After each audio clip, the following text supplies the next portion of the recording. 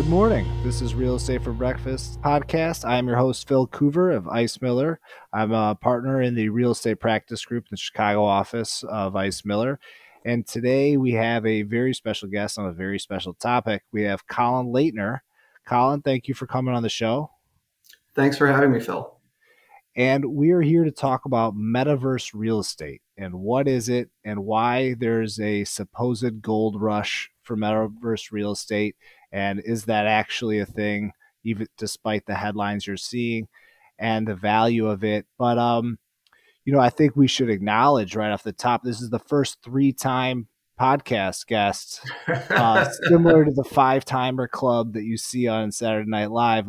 Colin is did 2 of my early episodes because when you're starting a podcast, sometimes you just got to pull your smart friends in before you can start getting guests you don't know.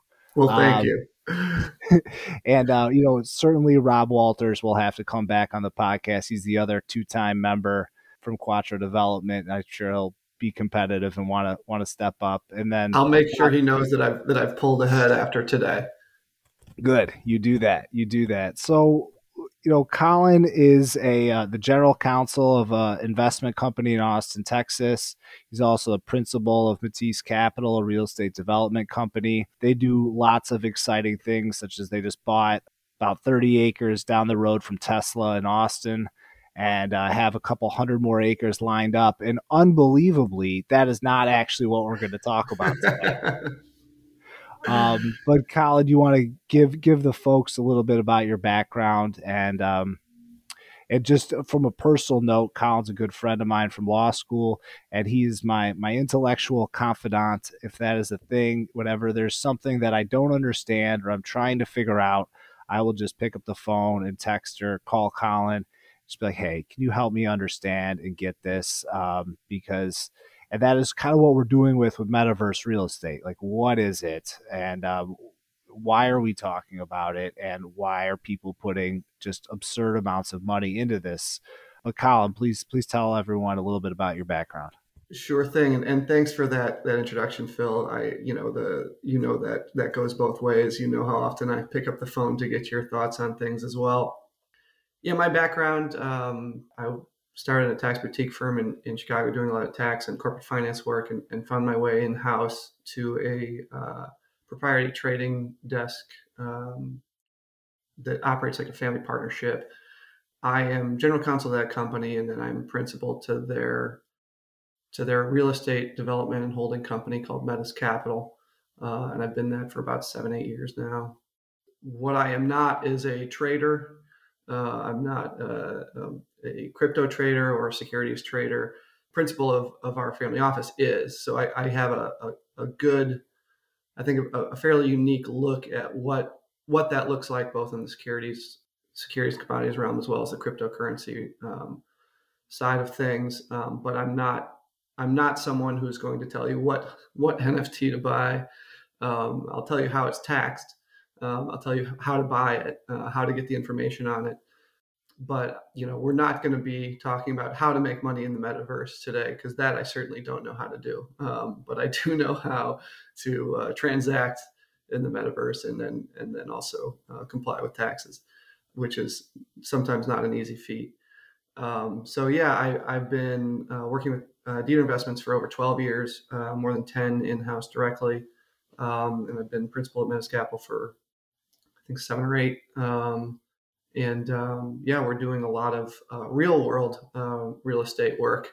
But it is also interesting to see the proliferation of these various metaverses and what that means, reading about them and even dipping our toe into them a little bit, just on the fun side. Haven't taken any real positions so far. Yeah. And, I thought you'd be great to talk about this with for a couple of reasons. One, you're in Austin, the epicenter of all things cool and hip and on trend. 2, you do understand crypto and NFTs. You were my first phone call when I was like, what is the NFT? With that, I don't know, really came to the surface about a year ago. People started hearing about those non-fungible tokens, for those of you that haven't caught on to that wave yet, but that's relevant to our discussion today.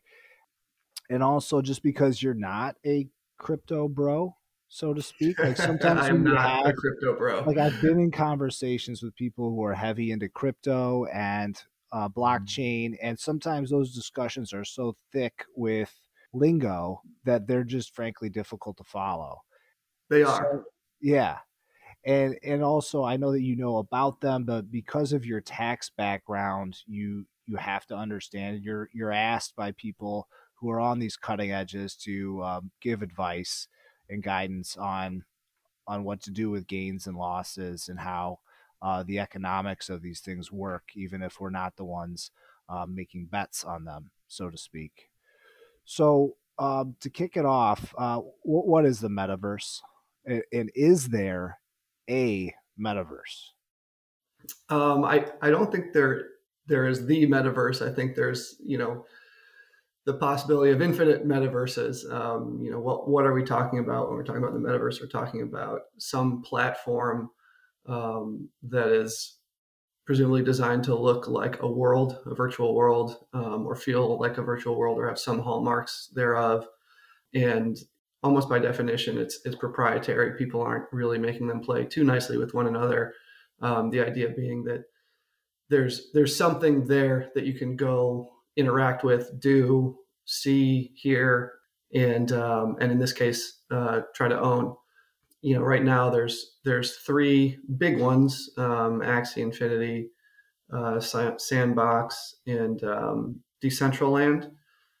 Each is kind of similar in my view. So a lot of them look like games to me, and there's some folks out there who would say there already are metaverses, that predate them by decades, that are that we just call them video games. Second Life is one of them, Yeah, where people are already trading things of value. And I say value, I mean for real U.S. dollars, not using blockchain at that time, but understanding what the metaverse is really based on who's defining that metaverse. What did they make it? That they're the ones who define what the metaverse is, because they're the ones, with the code. yeah. No, I think that that's right. So, um, kind of back up. About a month or so ago, I started hearing more and more. And there are articles, Wall Street Journal, they had an article about people investing millions of dollars into the metaverse. And there's a company that bought like $2.5 million. It was like the largest metaverse transaction. And that got a lot of publicity. And that's what kind of kicked this whole thing off. And then when I was having conversations around like holiday parties before they all got shut down, but early December, like when I talked to someone about investing in the metaverse, I kind of realized that everyone just sort of like would perk their ears up around and want to like kind of lean in or trying to listen to it because they're hearing about all this money that was going into it. But so then yeah, you start investigating it, and there is no one metaverse, but there's these multiple different platforms. Decentraland is the one that I've spent the most time wandering about in their main area, and you're right that they look, feel, and sound like a video game. And what's interesting to me is, so I was like, all right, the more I look at it, the more I'm like, this is just a video game. What is with all the hype? But then you look at some of the prices. My initial thought on this podcast was that Colin and I would go in together and we just buy a piece of the Central Land or Sandbox real estate, and then we would co-invest and we kind of tell the world about how we did it. But then I realized, if I look at the prices, the cheapest parcel way off on the corner of this virtual world was, over $10,000. I'm like, well, we're not. I mean, I'm not doing that for a little experiment. But the money that's being invested into these things is, to me, is what is making me not just be so dismissive about it.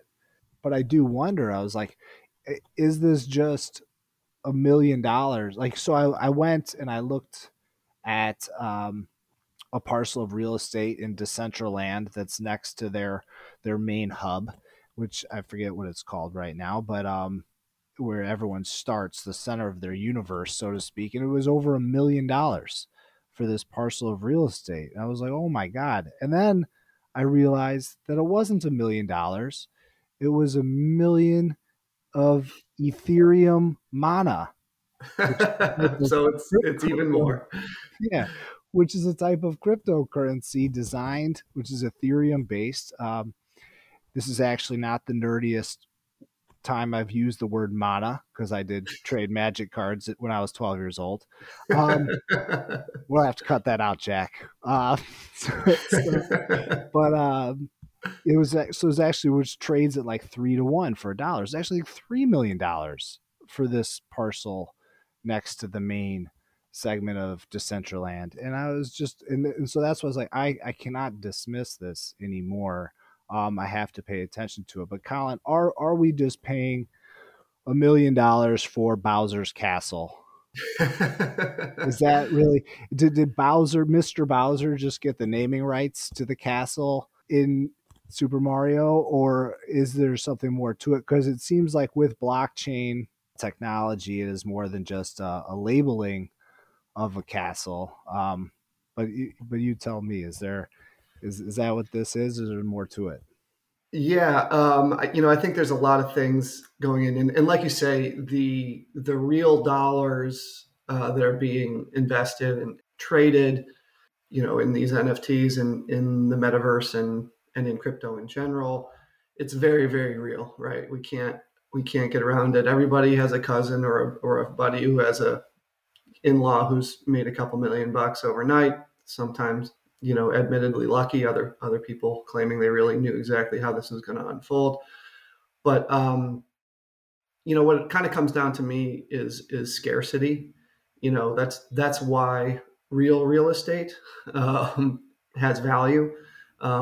There's different ways in which we can value it. We talk about the cost to purchase or replacement value, or doing it based on cash flows, or there's a bunch of different ways to value real estate in which we're all familiar. But it all comes down to scarcity, right? And that's why people are willing to pay for it. If something is productive is scarce, then it's going to go up in value as well. The various coins and tokens, as well as the metaverse and other NFTs, are all based on scarcity as well, and they don't seem to be particularly scarce to me. It's a fictional scarcity. Most tokens, or there's some differences in some of the coins, but even those, I would argue, they're making more of it every day. And for 2 years there, it seemed like every week, if not every day, if not every hour, there was a new coin or token being launched that's just made up of thin air. Right here's our new currency, here's our new token. And I think you have to draw that parallel to the metaverse as well, and to NFTs, obviously, right? We've seen how NFTs have proliferated. Some are traded for hundreds of thousands, millions of dollars worth of coin or token, and others are literally worthless. You can buy as many as you want. We could mint a token or an NFT right now. We could create an NFT right now of this podcast and put it up on OpenSea and see if we have any bidders. And I'm sorry to say, Phil, even if you don't post this one as you normally would for free, I'm not sure we're going to get a whole lot of takers. But it would be scarce. It would be the only one of its kind, and truly unique. And I think we have to think about the metaverse in the same way, right? Does that mean it's valueless? Absolutely not. There's all sorts of things that you can make more of. That there's this implied scarcity, this created scarcity that becomes valuable. Thinking about,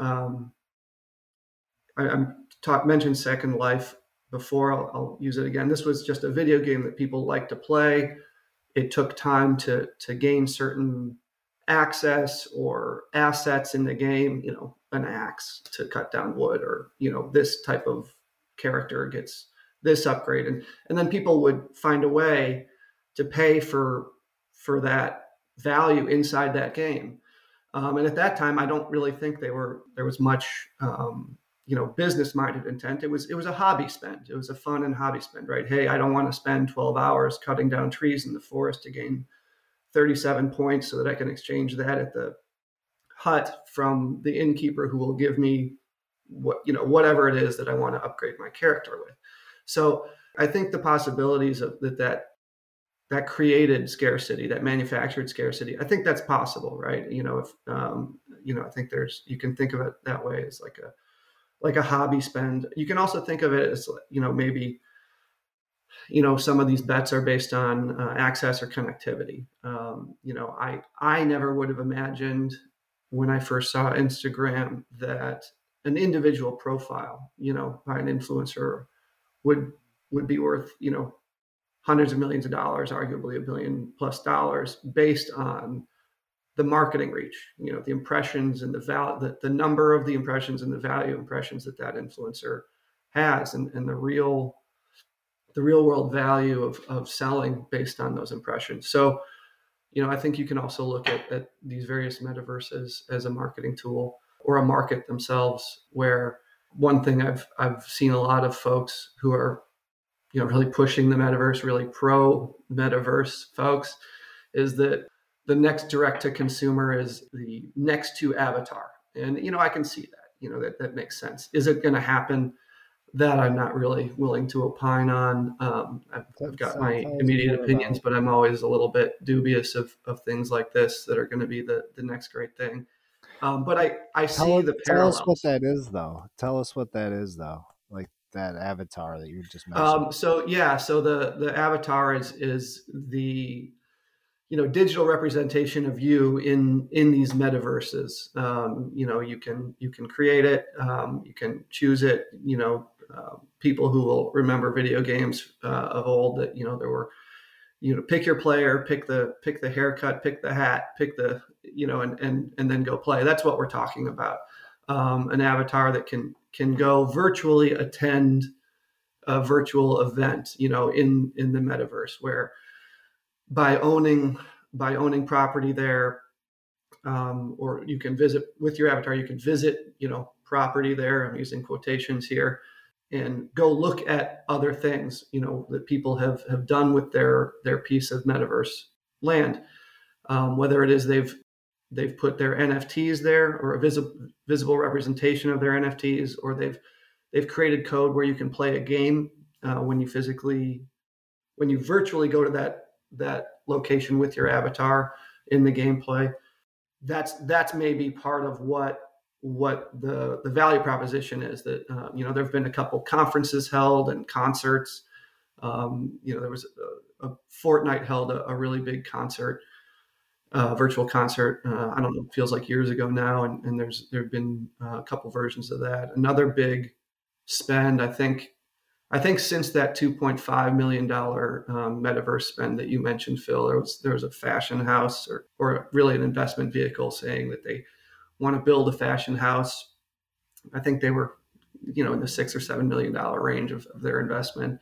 The idea being they were going to hold fashion shows and then sell, real world goods to real world people through the metaverse and their avatars, that's where they would see these items, and that these are real world items. So it's kind of interesting in that the metaverse is a platform for buying both virtual items and NFTs, as well as real items in terms of clothing or concert or access.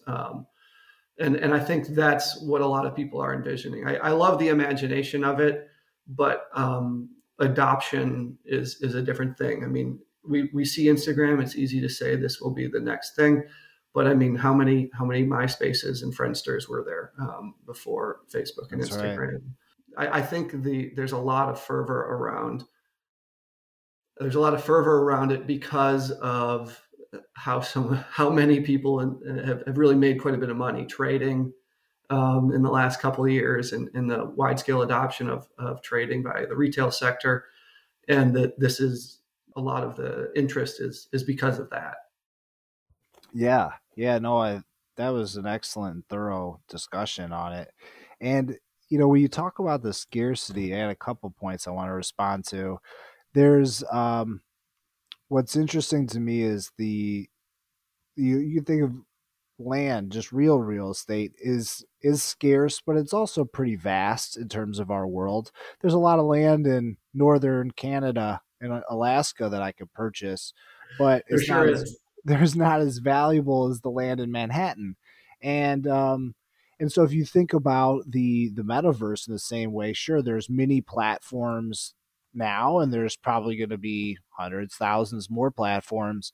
But the value of being the premier platform at Decentraland and having all of the new users dropped off in one location where they start the game. And then if you were to have the land adjacent to that, well, as a marketing person, as someone who's trying to sell goods, services, or advertise for something else, it's like, well, that's pretty valuable. I got a lot of eyeballs that are being dropped off right next to my real estate that might accidentally stumble into my fashion show or my boutique or a game that I want them to play where they can exchange fake coin or crypto coin, which translates to real dollars. I can convert all of these things to real currency.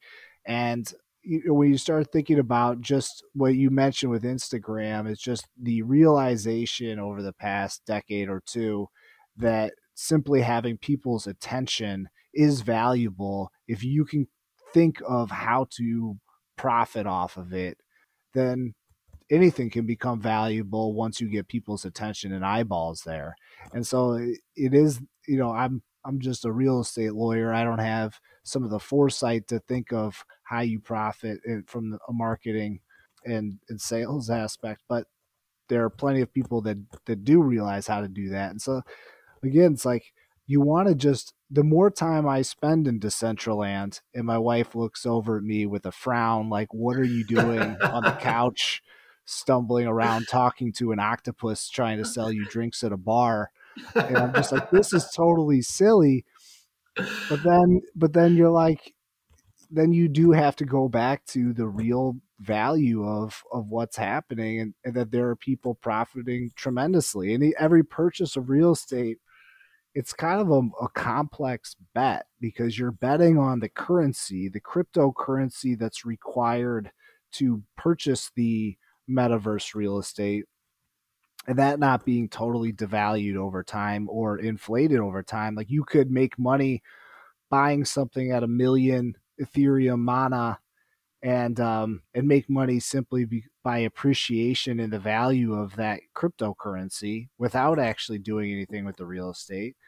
Or over time more demand could be had for that parcel. And also, like, so then you start thinking about real estate, and like, if I owned the property right next to the main drop off point in Decentraland, well, would someone want to lease it for a year and sell, or a month? Could I get Spirit Halloween to lease this in October for a fair amount of money while they link to their website to buy real products so that they're getting eyeballs going, oh my God, I need a costume? Maybe you could. There's actually on Decentraland, there's mortgages available, although they seem to have been they used a term that I had not heard before, like defractalized or something like that I had to, check Webster's on. And which apparently means that they frown upon these mortgages because you have to pay them off in like 7 days. But there's mortgages for this metaverse real estate. You could potentially lease the metaverse. You can get software designers to build on your parcel. So there's, as you start thinking about like traditional real estate and how you can utilize it, whether it's by leasing or by developing and then leasing to others and just placing marketing signs and ads or selling goods. The more I get into it, the more I think it is silly and I shouldn't be looking at this anymore. But the more you're like, well, somebody's going to do well with this. It's probably not me, but there's something there. Yeah, I like the way you called out a pretty nice similarity, right? That there is still a lot of land for sale, and for maybe our next podcast, maybe you and I do buy some unimportant land in Saskatchewan and talk about that, because that would be less expensive than getting a small plot in Decentraland or Sandbox or Axie Infinity at this point. But yeah, I think you're starting to really go down like where the real value is, right? Like what are the similarities and differences between these things? And really, to me, it comes down to utility. Scarcity is what drives the numbers, but utility is what should matter ultimately for value, right? And what can't you do there? You can't live there. You can't live there. Can't make stuff there. I mean, maybe there's an argument. There's some coding going on there, but the coding's not really going on your property. You can't really store stuff there either. Sure, you're putting your NFT there for people to look at, but it's not really stored there. It's stored in your wallet. What can you do there? You can show stuff. You can sell stuff. You can connect people. You can gather attention, like you said. So, I'm sure I'm missing some stuff, but that's been the main divide in my mind. You're not gonna live there. You can't house anything there. You can't put anything there. But you can't make anything there. But you can sure show a lot of stuff. To me it's a new media. It's not really real estate. It's media.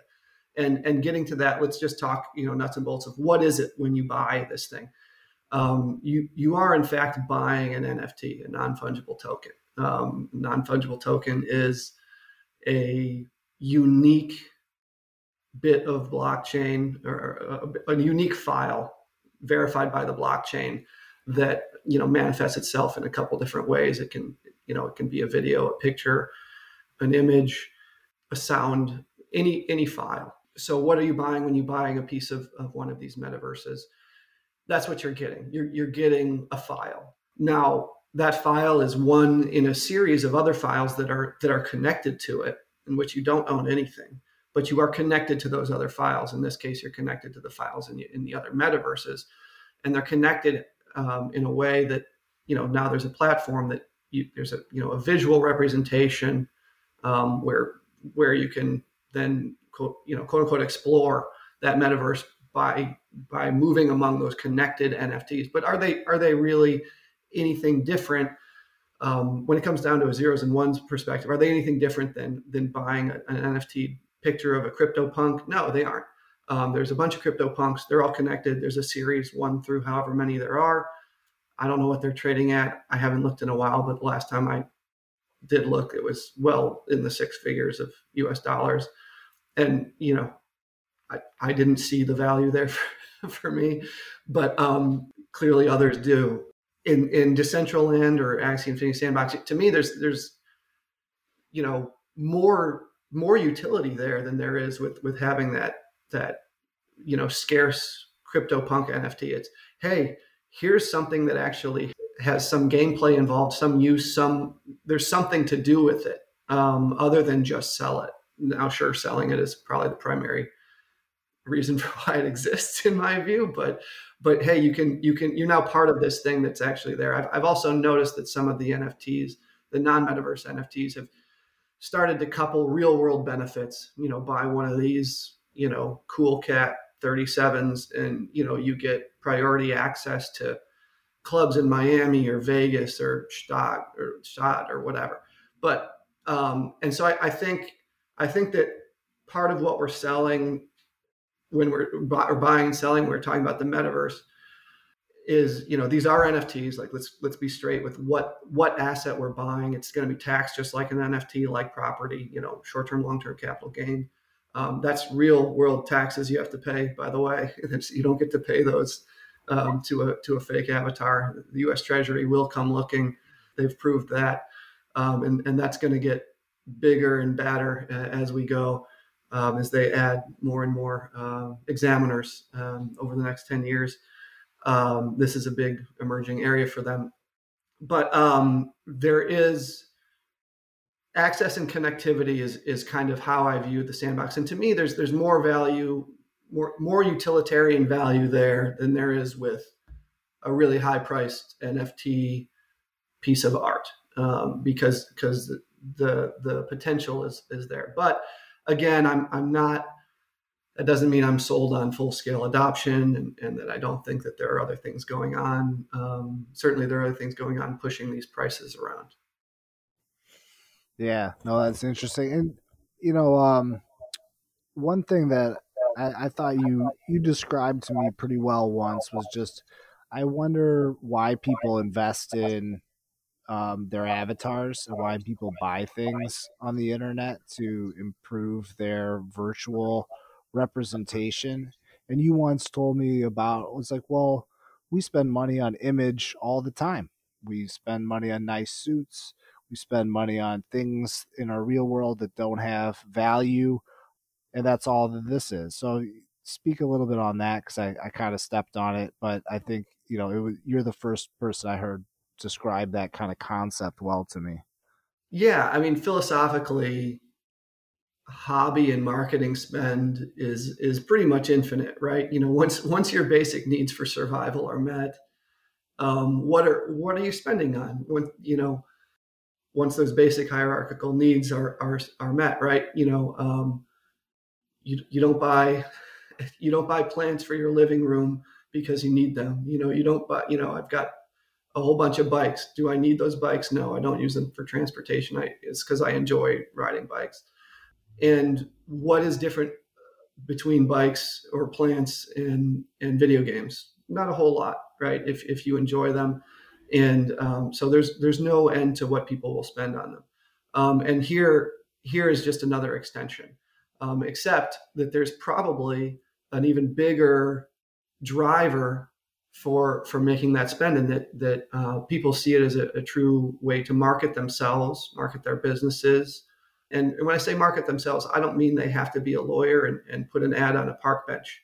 I mean, you, for the same reason you get up in the morning and take a shower and get a haircut and shave, and then do that before you go to work or go to court or go to a dinner party, is the same reason why people who are exploring their virtual world and interacting with people who maybe they've never seen in real life, but they know who they are via their avatar, or they know who they represent via their avatar, or what they're doing in this online metaverse, or in the Second Life, or wherever, or on Instagram. They know of them through the platform in which they're interacting. For the same reason they're trying to put their best foot forward. When you step out of your real house door in the morning, is the same reason why you would do it with your avatar, and maybe spend a little money to get the Stetson fake hat as opposed to go out hatless into the virtual world, because you're not getting wet from rain. That's a great point. Yeah, no, while you're talking, I was also thinking, people that would criticize making your people that spend time making their avatar look cool, I would ask them, like, how much time do they spend cultivating their Instagram to present an image, and is that Instagram a real version of them? I mean, it's probably a real version of them, but it's it's like it's all a matter of degree, but it is the same. Precisely. I think again, there's lots of caveats here in terms of adoption, but I think you can make parallels here all the way through, and you can get very philosophical about these things all being exactly the same. I think the value is trying to understand some of the differences and where people are putting their attention. And I think it does make sense to talk a little bit about, again, we're not traders here. We're not active in this marketplace. I've as disclosure, I've got low four figures in some of these things, in some of the various items here, but it's purely just a learning spend. I want to understand it. So I always do that. That's how I was with crypto and NFTs as well. Certainly haven't made much, if any, money off of them. But I think a lot of the attention and a lot of the money being plowed into these things has to be part of what we're seeing in broader markets. And I think we have to at least mention that this is a massively volatile, scary asset class. And that we don't, I don't really have super strong opinions on whether this is going to be adopted, and that all the things that you read about daily in Bloomberg are at play. Money supply, QE, surge in retail trading, inflation, and of course the possibility and likelihood that there's some false trading going on to beef up some of these transactions, to make it look like there's a lot more liquidity and volume that there actually is. So I think people need to be really aware of that. And we saw that, 5-year nadir in crypto prices, Bitcoin being the main driver there. And of course, came back up to all-time highs here, relatively recently, in the last year. But, these are very much subject to the slings and arrows of general markets and money supply and attitudes. I think that's right. We did good work here today, Colin. I think we did a lot of good things right. We explained a lot of what we're seeing and our views on this. I'll be super interested to see how we feel about our breakdowns here 10 years from now and see how this evolves. I doubt I'll go back and listen to it, but I'll be super interested when I think back on it. I think we played it the right way, that we could say that we called it on the up or we called it on the down. I think either way, we'll say we picked it right. We didn't get too heavy into cryptocurrency discussion, while super interesting. We didn't go deep into that or try to overstate certain things. So I really appreciate your time and your thoughts on the subject. I think everybody's here is trying to learn a lot and understand how these worlds and universes and new concepts work. And I think that you've helped further that discussion. And thank you very much for coming on the podcast. Well, thank you for having me. Yeah, there's a whole lot of other places we could have gone in terms of differences between real stuff and virtual stuff, and what are some of the limitations here. But I think people have to, for the most part, they have to learn that themselves, because it is changing pretty rapidly. What you can do on a piece of land, and how to not get taken by a fake piece of land and things like that. But they're going to have to figure that out because it's changing so rapidly that in a month it'll be different. Yeah. And we didn't even go down the road of whether we're just the machines are ruling the real world and we're just hooked up to the machines, and whether what we think of as real estate is actually the metaverse, and the metaverse is a metaverse of a metaverse. We didn't even get there. I'm glad we didn't go down that path. I'm glad we didn't go there. It just gets confusing. I'm glad neither of us said red pill, blue pill. That was my goal for today. It's because I always get it wrong. I always say the wrong color, and then the whole metaphor is ruined. But all right, thanks, Colin. Thanks for coming on the show. Thanks, Phil. Thanks for having me. This publication is intended for general information purposes only and does not and is not intended to constitute legal advice. The listener should consult with legal counsel to determine how laws or decisions discussed herein apply to the listener's specific circumstances.